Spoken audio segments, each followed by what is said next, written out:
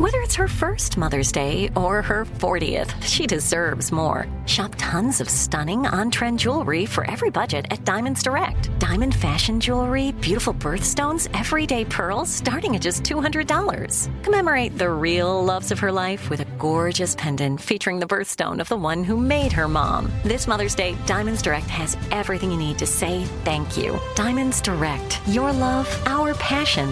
Online at diamondsdirect.com. This is your moment, your time to shine, your comeback. You're ready for the next step in your career, and you want an education employers respect. So you're not just going back to school, you're coming back with Purdue Global. Backed by Purdue University, one of the nation's most respected public universities, Purdue Global is built for people who bring their life experience into the online classroom.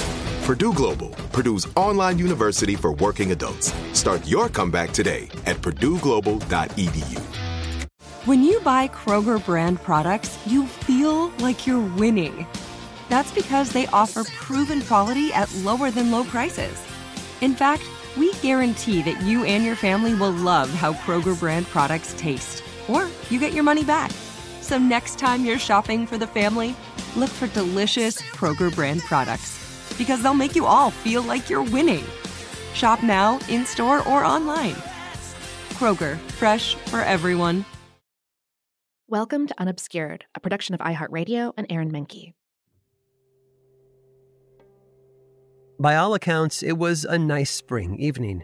That's why Lizzie was out on a double date, walking Regent's Park on Joseph's arm. It was their usual spot, although tonight they were joined by Lizzie's sister, strolling beside one of Joseph's coworkers. At some point, it seems Lizzie and Joseph wanted to have a quiet moment alone. With a smile, they picked up the pace a bit while the other pair trailed behind. You can picture them leaning in together, whispering as they passed into the beautifully manicured landscape that had made London the envy of the modern world. When it was first designed a generation before, one writer had expressed his awe at its grandeur. Rome had its ruins, and Jerusalem its temple, but London had its own shining glories.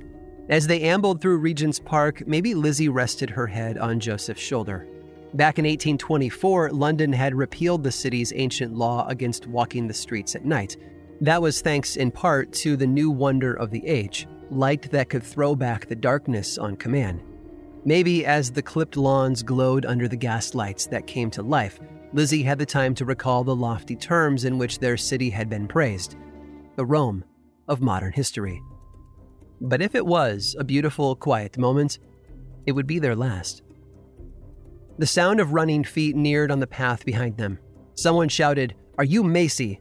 Joseph turned to answer with, "I don't know what you mean," as another voice called out, "That's the one." Lizzie looked just in time to see half a dozen young men closing in, anger on their faces, and they were staring at Joseph. In an instant, they were upon him. One of them grabbed him by the collar. Other hands and arms came swinging in more violently. Joseph did his best to fight back, throwing up his arms. He was a printer's machinist and a strong man, but there were too many of them, so he took off running. His hat flew into the darkness. But they were faster, and they came on him too suddenly. It only took a few moments before Lizzie caught up, just in time to see a knife flash in the shadows between their bodies. As she came within reach, the group was already on the run, whooping as they made their escape. They had left Joseph draped over a park gate, with blood running from his mouth. He was gasping. At first, she thought he had been punched in the face, but he wheezed out the words, "I am stabbed." Someone nearby came over to help and hailed a cab. But Lizzie could still see the attackers running off, and no one was giving chase. A righteous fury took hold of her, and she set off running. Lizzie could tell they were getting away. She yelled, "Stop, thief!" and a man in front of them tried to answer the call, stepping into the group's path. They knocked him aside, but it slowed them down just enough for Lizzie to catch up. That's when one of them turned and knocked her down. A vicious kick smashed her ribs. Before she could get up, they disappeared. As she climbed to her feet, she saw a group of bystanders taking it all in. "Why didn't any of you help?" she demanded, but the nearest man turned away. And then she remembered Joseph, still bleeding in the park. She got back to him just as he was helped into a cab. Lizzie climbed in with him, and they began rattling toward the hospital. but they wouldn't make it. Blood was flowing from Joseph's chest and neck, and he died in Lizzie's arms while they were still on the way. It was a terrifying, senseless murder. To say that it shocked London would be an understatement. Papers across Britain, from Leeds to Ipswich to Bristol, reported the murder at a frenzied pitch. The story made the same splash in Scotland and Ireland. Like the Brighton Railway murder, it drew the attention of a reading public to the turmoil in the streets of London. As suspects were questioned, the picture became clear. The attackers were members of the Deck, and they'd mistaken Joseph for a member of a rival gang, a gang that had attacked them in Regent's Park the night before. The knife that had sliced Joseph's lung was a sailor's dagger. The sanitary workers dredged the sewers at the request of Scotland Yard and found the 6-inch blade embedded in the mud. Its owner had loaned it to the killer, who had carried it to the park with revenge on his mind. Youth gangs, sailors' knives, and evidence stashed in sewers only to be dredged up by London's finest. It all gave London an air of incredible danger. And of course, this heinous crime had occurred along Regent Street, inside Regent's Park. That place was a wonder of modern design, meant to replace pestilent alleyways, squalid hovels, and miry roads at the heart of London with healthy streets, elegant buildings, and park-like scenery. Or so they had said in 1828 when the park was first opened. But like the Brighton Railway murder, the Regent's Park murder of 1888 would force Britain's wide-eyed readership to revisit the question asked by the rampaging crowds 2 years earlier. Had the modern world really washed away the worst impulses of London's past? Or had it simply invited the sins of Mother England to play out once more, only this time on a much grander scale? This is Unobscured. I'm Aaron Mahnke.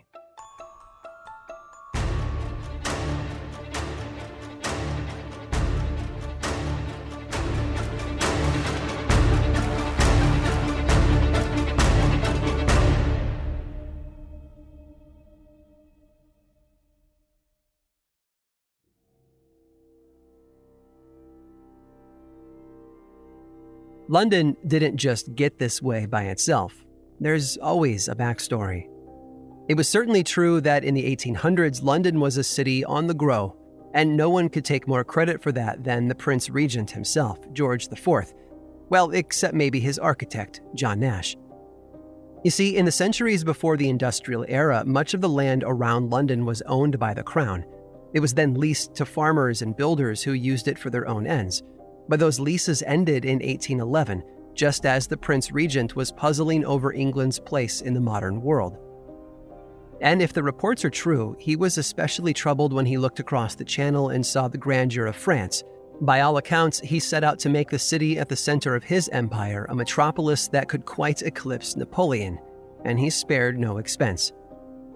Not only did George IV and John Nash create Regent Street and Regent's Park, but they remade Buckingham House into a palace worthy of any continental monarch. Acts of Parliament launched 3 new bridges across the Thames, which cleared the way for new roads to cross the river.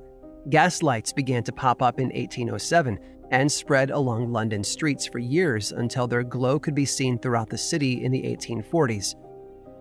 But this was more than a facelift. And the scalpel did more than scratch the surface.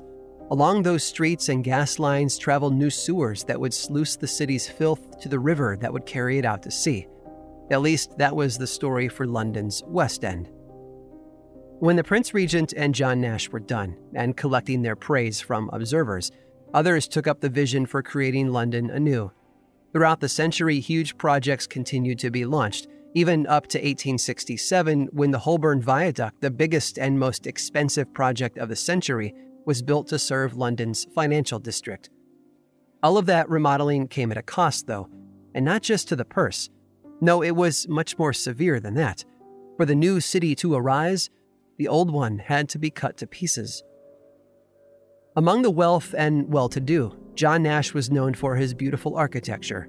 But among poor and working people, he was known for the men who cleared the way for those buildings, Nash's housebreakers. Here's historian Adam Wood. 50 years earlier, the rookeries where the poor and the criminal classes congregated were to be found in the West End and St Giles area, and Spitalfields and Whitechapel in the early 1800s were by comparison quite prosperous. But when the West End was developed, a large number of people were forced from the rookeries, and when Oxford Street and Shaftesbury Avenue, which are well-known West End streets now, were developed, the St Giles area was demolished and more than 5,000 poor residents were relocated to the East End. That's right. Thousands of poor Londoners were dispossessed and displaced as the West End developed. The homes where they had lived, in some cases for generations, were destroyed, and those people were simply turned out into the streets. Where did they go? Not far, actually. Pushed out from the neighborhoods where they used to live, many now found themselves only a few neighborhoods away, in the East End, but there was hardly a reprieve in the Docklands. When a project to build the St. Catherine's docks was arranged, the first thing to do was clear the way. Housebreakers arrived at 3 neighborhoods in the East End called Cat's Hole, Pillory Lane, and Dark Entry, and they left them in ruins. Construction on this single project left over 11,000 people without their homes. Here's historian Louise Raw. If you were better off and a property owner, then you got compensation. If you didn't, tough, on you go. And we presume, because nobody bothered to record where people went, that they just went deeper into London. They just increased the overcrowding everywhere else. They would have had no choice. Perhaps stay with friends, go wherever you could. A lot of them would just have been homeless, and there was a large increase in homelessness. So London's posh West End and its dark East End didn't just drop out of the sky or sprout up from the soil among the Thames River. They were choices that had been made by Crown and Country that lay behind the fashionable facade of the West End and the desperation of the East. In fact, many Londoners of the Victorian era agreed. Where we might differ from them, though, is in whose choice that was. Because for the middle-class Victorians who looked to the East from their comfortable homes, it was clear the East Enders had brought this upon themselves. The link they saw was between the squalid conditions of the East End neighborhoods and the morality of the people who lived there. It was an endless cycle, they thought, between bad homes and bad morals. It was as if the grandness of Nash's designs had wiped all memory of his housebreakers from their minds, assuming, of course, they had ever given them a thought in the first place. The Regent's Park murder locked a lot of London doors. The housebreaking and home-wrecking that middle-class Victorians worried about had little to do with fears that their home might be destroyed to clear the way for a grand promenade. Instead, they worried that someone might break into their homes and make off with their belongings, or that someone with loose morals might disturb the tranquility of their family arrangements with temptations. And that's what had them turning to a new organization that grew up alongside the modern city, the modern police department. They turned to men like Charles Warren to coordinate and lead the efforts against both violence and vice. And they counted on men like Detective Inspector Donald Swanson to untie the difficult knot at the center of inexplicable crimes. After all, when Swanson arrested the Brighton Railway murderer in 1881, it wasn't the first time that his quick thought and decisive action brought relief to London's wealthy. In fact, by then he had already solved a string of cases that made him highly respected among the public who knew him, but in the police department too. In 1870, when Swanson was still just a constable, a small gang of thieves made off with gold chains lifted from a pawnbroker's shop on Fleet Street. They had used the cover of night to creep to the shop's closed shutters with a small metal file and a plan. While 2 of them stood lookout, the other 2 bored holes through the shutters and pulled out the valuables they found inside. They had spotted diamond necklaces in the shop, and no mere wooden board could stop someone with a penchant for drilling his way to wealth. But they knew they couldn't attract too much attention. They had to work quickly, and they ran out of time. The holes they made were too small for the diamonds. Only a few thin gold chains would slip through. The haul was far less valuable than it could have been, but when the thieves vanished with the gold chains, it was enough to set the police on the scene. The gang would have gotten away completely if it weren't for Constable Donald Swanson. He traced their path through the city, into the East End and into Whitechapel. Ultimately, Swanson arrested 3 of the 4 thieves. Alongside the stolen gold chains, he found a bent wire in the belongings of a woman named Curly Paul. Swanson convinced the judge that the wire had been used to lift the stolen gold through the punctured shutters of the shop. Curly Paul was convicted of acting as a lookout for the group. But that was only one case when Swanson slapped the hand reaching from the East End, because as well as helping the residents and retailers of West London hold on to their valuables, he was also tasked with making sure that their moral fiber remained intact.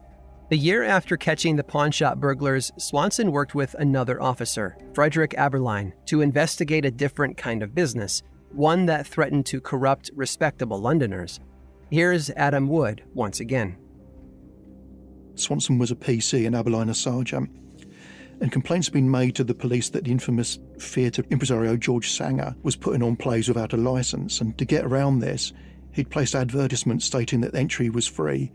But when nearly 400 people turned up on the night, they were told they had to buy a programme before they'd gain admittance. Swanson and Aberline went along in plain clothes and watched the performance and observed what the newspapers described, got it written here, as several drunks, men of a doubtful character and women of an immoral character, causing nuisance to the public. So you can just imagine what an evening that was like. Sanger eventually appeared before the magistrates and was fined just £5. And I know a little bit about Sanger. He did go on to continue with his illegal playhouse career, shall we say, and he was quite notorious. Swanson was transferred to Bow in the East End 3 months later and Aberline to Whitechapel 2 years later. Those transfers for Donald Swanson and Frederick Aberline would be a fateful one for both men. As they worked in the East End, they came to know its streets and its people. And those experiences meant that in 1888, when Scotland Yard needed detectives to investigate a series of gruesome murders, first Frederick Aberline and then Donald Swanson would get the call. Not at first, though, because in 1887, after 9 years as the head of investigation in Whitechapel, Aberline had been transferred to the central office at Scotland Yard. Donald Swanson joined him in the same November. In 1888, both men were senior officers, climbing toward the top of the Criminal Investigation Department, or CID, whose responsibilities were more and more administrative, to follow the patterns of crime around London. But when murder came to Whitechapel in 1888, they found themselves facing a pattern they had never seen before, and it would prove to be their greatest challenge. Curly Paul sat uneasily looking at the coroner. If it was an ordinary week, that man would have been Wynne Baxter, who led the inquest into the Brighton Railway murder. But Baxter was vacationing in Scandinavia. His work got handed down to the next in line, so Curly Paul was faced with Baxter's deputy. The newspapers that reported her testimony would mock her. They would call her masculine-looking and say that her face was soddened by drink. But the past few weeks had been terrible ones for Paul, and now she was sitting at a coroner's inquest, and she was about to relive all those weeks again. After all, her friend had been murdered. When she was first called into the inquest 2 weeks before, Paul was pulled in to view the body of a dead woman. She told the police that, yes, she knew her name. Her name was Emma. But the inquest came to a halt when the next 2 women to view the body gave different names for the dead woman. Frustrated by the confusion, the deputy coroner delayed the second day of the inquest by 2 weeks in hopes that Scotland Yard could sort out the confusion. At least one historian has noted that while Wynne Baxter was known for guiding inquests with cool detachment in the face of gruesome injuries and mysterious deaths, this backup deputy coroner was not so collected. His shock and horror are evident in his records. We can only imagine how glad he was to put the terrible crime out of his mind and turn things over to the detectives as they slowly began to put together the pieces of Martha Tabram's life. Here's historian Drew Gray. She was an alcoholic, and she had a reputation for being seen out with men that she wasn't going out with, which might have tainted her reputation. And she was found dead on the landing of George Yard buildings on the 7th of August, 1888. She'd been stabbed 39 times. Most of the wounds had targeted her abdomen. I think at the time, it was considered to be a very brutal murder, and there was a suggestion it might have been carried out by soldiers. That suggestion caught on because a constable patrolling that neighborhood had talked with a Grenadier Guardsman loitering in the street around 2 a.m. Curly Paul's testimony made that theory even stronger. You see, she and Martha had been out drinking with a couple of soldiers on the night of the murder. Just before midnight, they left the White Swan pub to go their separate ways with their separate men. Pearlie Paul had seen Martha walk away on the soldier's arm. It was the last time anyone would see Martha alive. Her body was found at 4:50 a.m. the next morning in the stairwell of the George Yard buildings, just off the Whitechapel Road. A dock worker spotted her body as he was coming down the street to go to work. He rushed to find a constable and brought the man who had talked with the soldier a few hours earlier. That brought more police and a surgeon to examine Martha's body. What he found was terrifying. Small knife wounds covered her thighs, her abdomen, and her chest. The surgeon guessed they were inflicted with what he called an ordinary penknife. The blade had pierced both lungs and Martha's heart as well. One wound that had punctured her sternum, though, likely required something bigger. A dagger, or maybe a soldier's bayonet. The doctor did report that there was no evidence of recent intimacy, to use the terms of Victorian propriety that were published in the paper. But there's no wonder it was considered a brutal murder, because that's exactly what it was. So, with the Whitechapel constable in tow, the detectives rounded up Grenadier Guards at the Tower of London, especially the ones who had been on leave the night of the murder. The constable couldn't spot his man among them. Or rather, first he picked out one man, then changed his mind and picked another. After talking with them, the inspector decided the constable had made a mistake. So a few days later, they called Pearlie Paul. She was brought in to view an identity parade, and the detectives asked her, "Can you see here either of the men you saw with the woman now dead?" She scrutinized them for a long time, but in the end, she shook her head. When the inspectors asked her again, she looked them in the eye and said, "He ain't here." All she remembered was that the soldiers had white bands around their caps. That led the search to the Wellington Barracks and the Coldstream Guards. They brought Paul back to review more potential killers, and when they came through in a lineup, she picked out two men. The trouble was, both of them had alibis, so the inspector scribbled an ominous phrase in his notes. Identification failed. Scotland Yard questioned neighbors around the building where Martha's body had been found, and people who had passed by along the street that night. None had information to add, though. In fact, no one in the neighborhood where she died even claimed to know her. Strangely, the police didn't press the supervisor of the building where Martha's body was found. He was questioned, but he told the inspectors he hadn't heard anything. Maybe he was just trying to keep his head down. His wife told them that she had heard someone shout a single word, murder. But that wasn't so unusual, she said. After all, this was the East End. When the inquest reconvened on August 23rd, only Martha's identity had been established.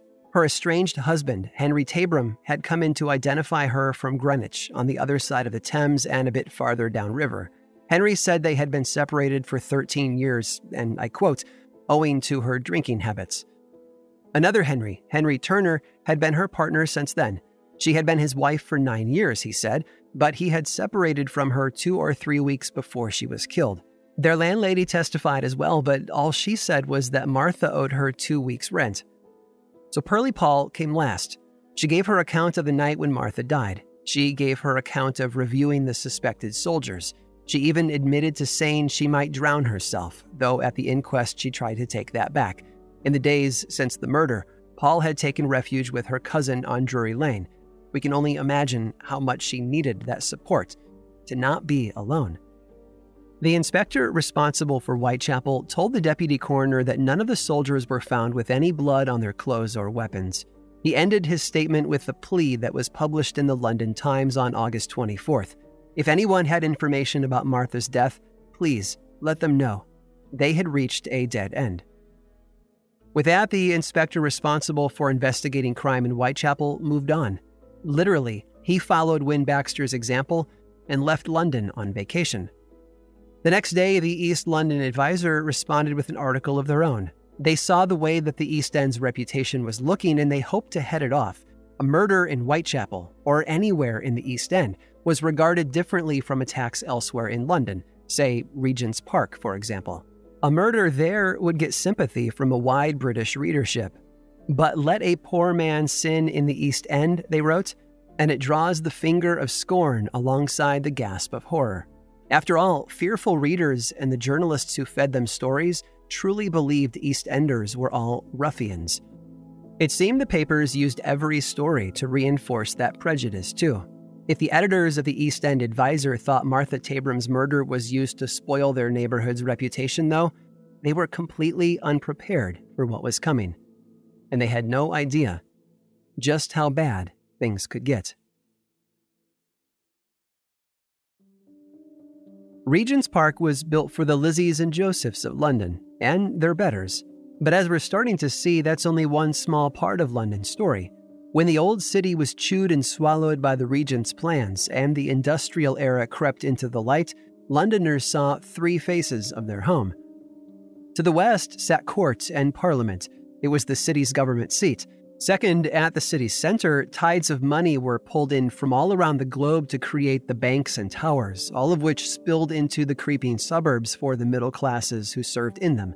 And finally, on the eastern side of the city, and flowing ever eastward toward the open sea, were London's docks and the factories and warehouses that hunched against them. Here's historian Drew Gray. The West End, or in popular parlance, the Best End, was home to the wealthy. It was a playground for those who had money. And of course, it was a magnet for people who wanted to work. So plenty of East Londoners worked in the West End, worked in the shops and the pubs and the clubs and came over, the women came over sometimes to act as prostitutes and escorts in that part of town. And this is where the shops and the clubs and the theatres of Victorian London were. This is where you'd find the elegant streets and the squares around Bloomsbury. This is what looked like the capital of the greatest empire the world had ever seen. All of it, beautifully lit and well served by transport networks. Now, if you contrast that with the East End of London, this is poor, dark, overcrowded and largely degraded. So, as I've said before, while the West End was affluent, the East End was effluent, kind of stinking in the noses of those that visited it. And that's the image we have of the contrast between the East and West Ends of London in the 19th century. And it's probably the image that most Londoners would have had, certainly most West Londoners and people from outside the capital. As Londoners watched these factions growing in their home, popular songs and political cartoons arrived to tell the story of St. Giles and St. James. It was an easy way to paint a picture of a divided city.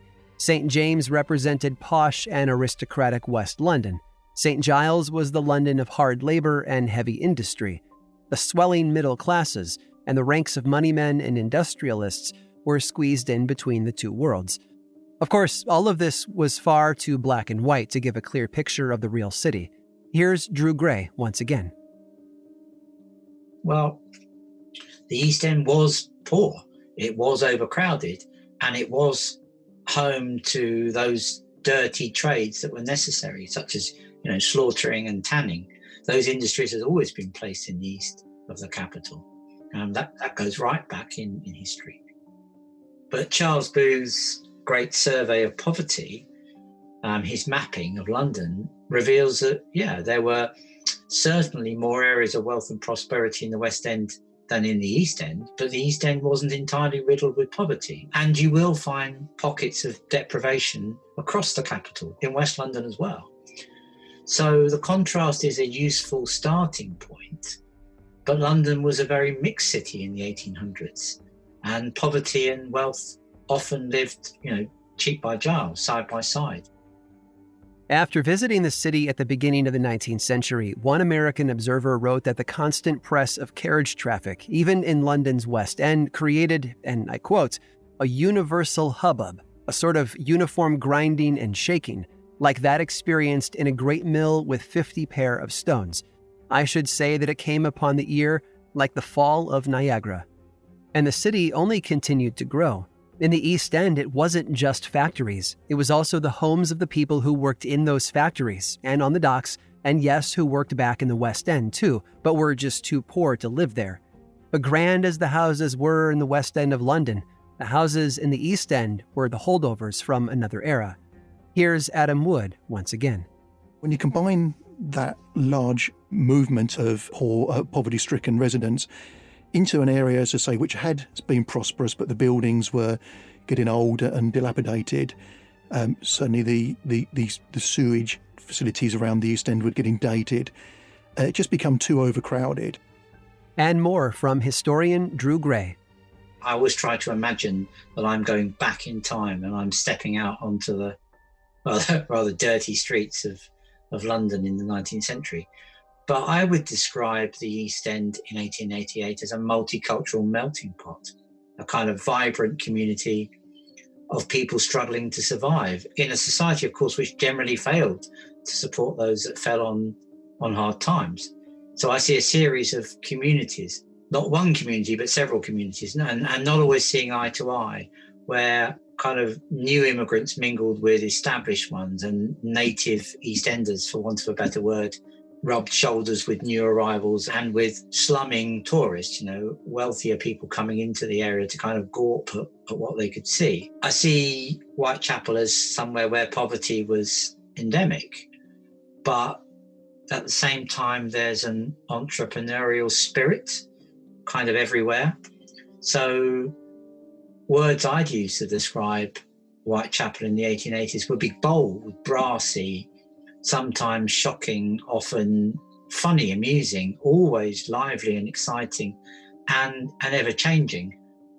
It was a city teeming with life, full of sorrows and struggles and excitement and plenty of suffering, but also a place of work and a real home to many.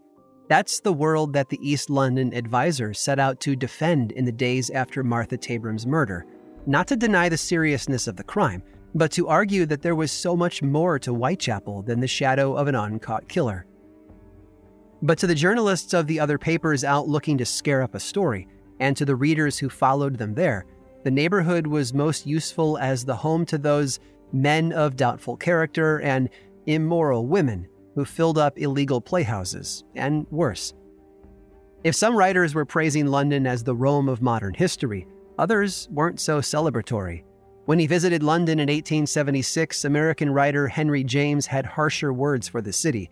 He dubbed it, and I quote, the murky modern Babylon. James called London plenty of other things too, like a strangely mingled monster that stirred together all the classes and activities of English society.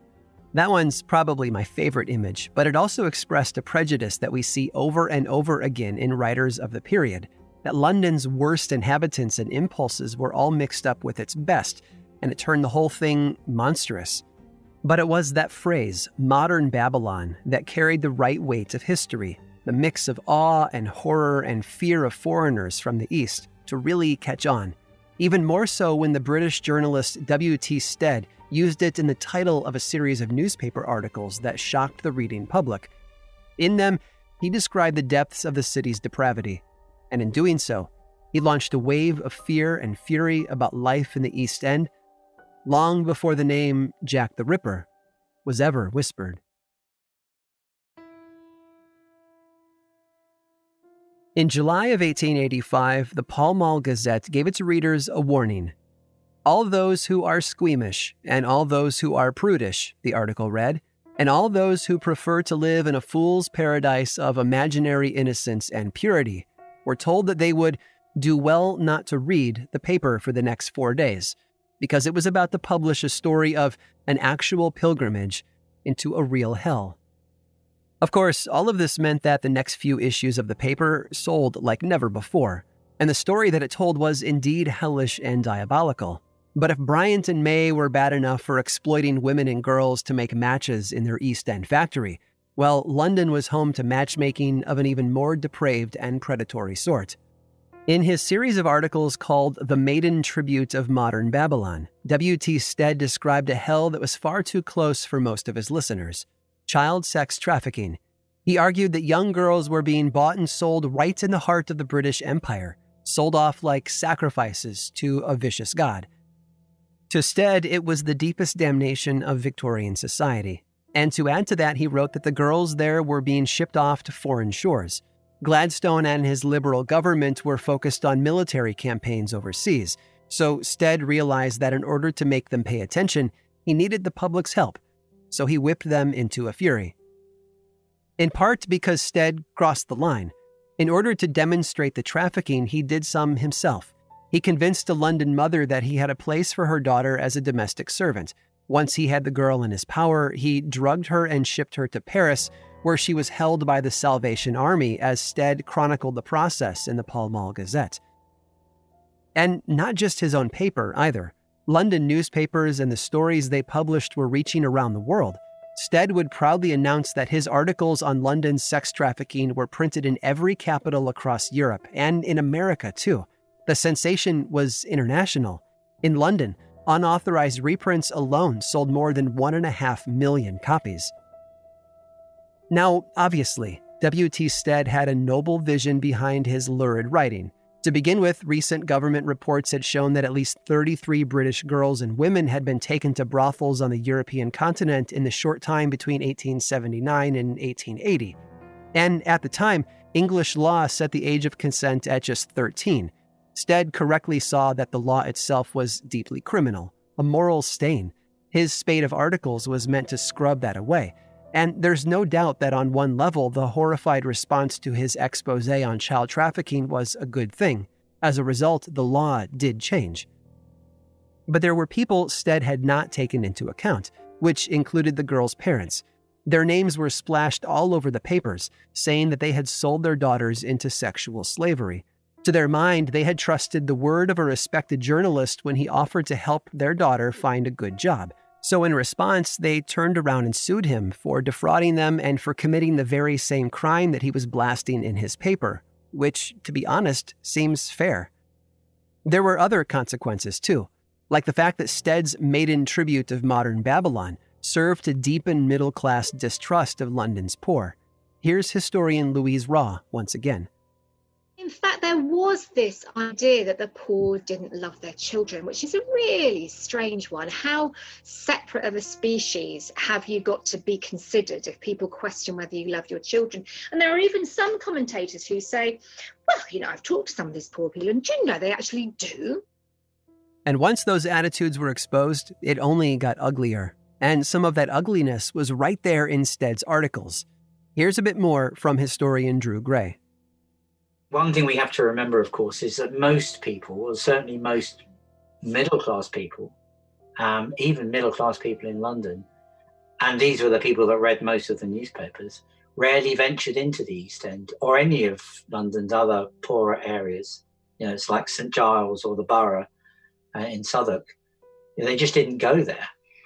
Instead, they learned about those areas through the newspapers they read. And papers gave them a partial and a biased view of those areas, not unlike the way in which darkest Africa was described by the missionaries who went there to, loosely use the term civilize it in the 19th century. So colourful descriptions of the East End, featuring the strange peoples that lived there, their weird customs, their smelly food and the clothes that they wore, were all printed in ways that were similar to the descriptions offered of faraway and exotic lands in India and China and Africa, all the parts of all the parts touched by the British Empire. And people like William Stead, who pioneered what we could probably call who pioneered what's been termed new journalism, recognised the power that the media had to affect change, as well as turning a profit by selling newspapers. It was the combined fear of the East End, whipped up by reporting like the Maiden Tribute stories, and the growing fear of gang violence stemming from the Regent's Park murder that lifted Martha Tabram's death to the headlines. Fear and horror about sex among London's poor was already at a boiling point. The doctor who examined Martha's body suggested that she hadn't been raped, but that barely broke through the real lens by which middle-class readers saw the East End. With someone like Pearlie Paul as the main witness to an East End murder investigation, murder and prostitution were stitched together for the public. And it's no coincidence that the London docks in the East End were the places where people and plunder from around the world entered Britain's bloodstream. When the sailor's knife was found after the Regent's Park murder and identified as the murder weapon, it could only have reinforced the East End's reputation for the mysterious and dangerous, and the fear and suspicion that many readers had of lands beyond England's shore. It was exactly the kind of thinking that Britain's leaders had used to justify the invasion and plundering of lands around the world. So, of course, it brought campaigners to the East End, too. As we'll see in the future, most of the attention on the East End was like this. The women and girls who worked in the match factory were looked at as almost subhuman species. The poor were considered, at best, lost souls in need of saving, or reprobates in need of reform. The common attitude was that the monstrous darkness of the East End needed to be conquered and brought to heel. And all of that was before murders began to spot Whitechapel with blood. And when sensationalist stories sold papers in the name of righteous campaigning, well, that could only have journalists drooling over a good East End story, one that would trigger all of the worst prejudices of their London readership. A summer of anxiety was about to become the autumn of terror. A sailor's knife and a soldier's bayonet, tools of empire and weapons of war. These were the objects conjured up by the ink-stained hands of London journalists to evoke a shudder of horror, not because they were new, but because they were being used in London itself. And then Charles Cross found the body of Polly Nichols. Like the man who discovered Martha Tabram's body, Charles was a laborer headed off to work in the early hours of the morning when he saw something lying on the cobbles, slumped against a gate. Another man going by joined him, and they approached. The shape was a woman, with the bonnet tossed to the side. At first, the two men couldn't tell if she was asleep. Her face was still warm, but her hands were deathly cold. Charles said to the other, "I think she's dead," and they ran off to find a policeman. The constables they found fetched a handcart and a nearby doctor. He pronounced her dead and ordered them to move her body to the mortuary for examination. But it was when the constables lifted her that they saw the blood. It ran from her body to the gutter and covered her back. It covered everything. Polly's body, the stones of the street, and the officer's hands, too.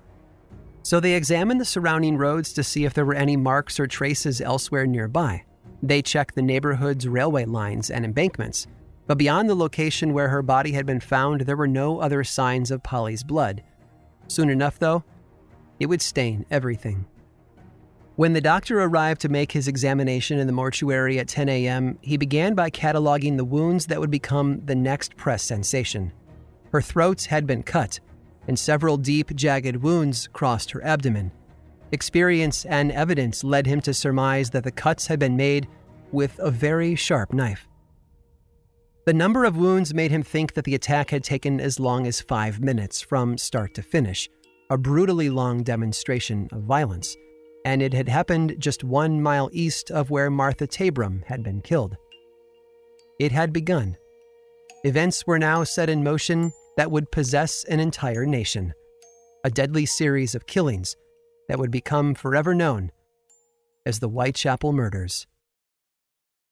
That's it for this week's episode of Unobscured.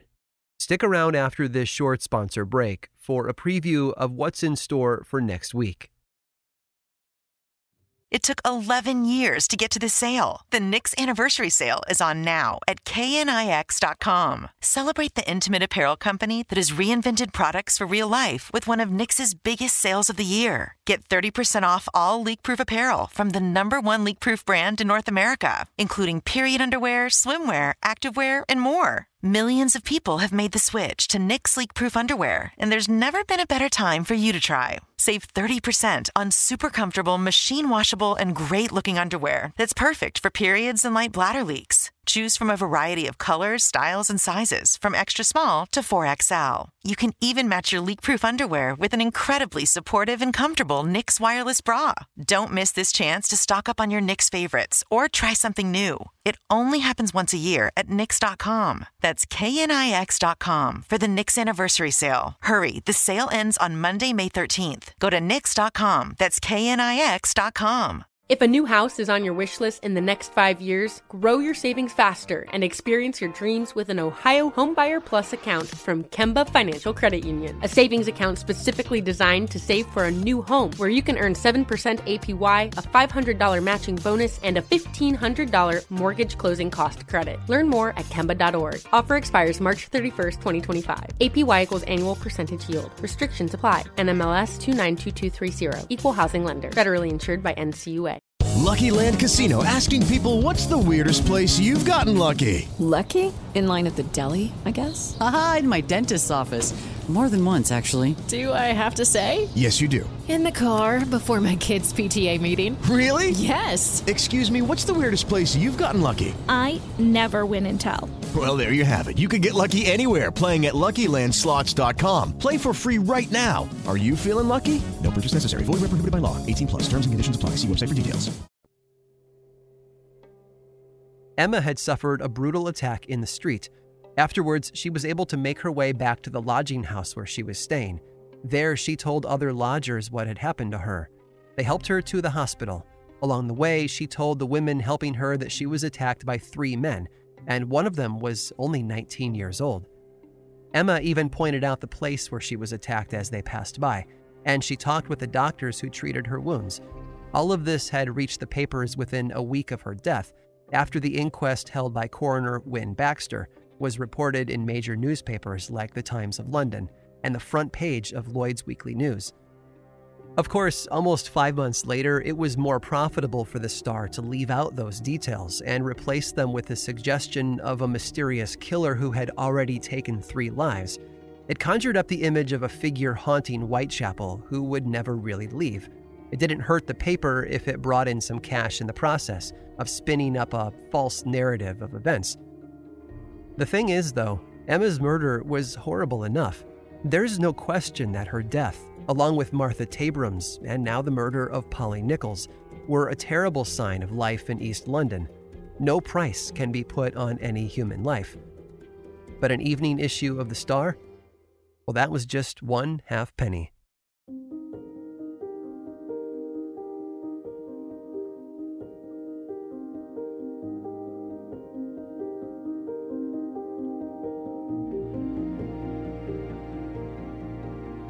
Unobscured was created by me, Aaron Mahnke, and produced by Matt Frederick, Alex Williams, and Josh Thane in partnership with iHeartRadio.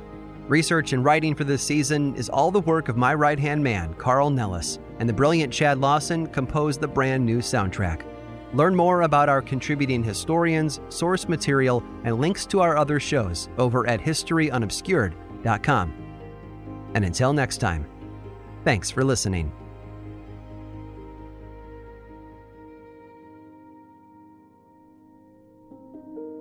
Unobscured is a production of iHeartRadio and Aaron Mahnke. For more podcasts from iHeartRadio, visit the iHeartRadio app, Apple Podcasts, or wherever you listen to your favorite shows.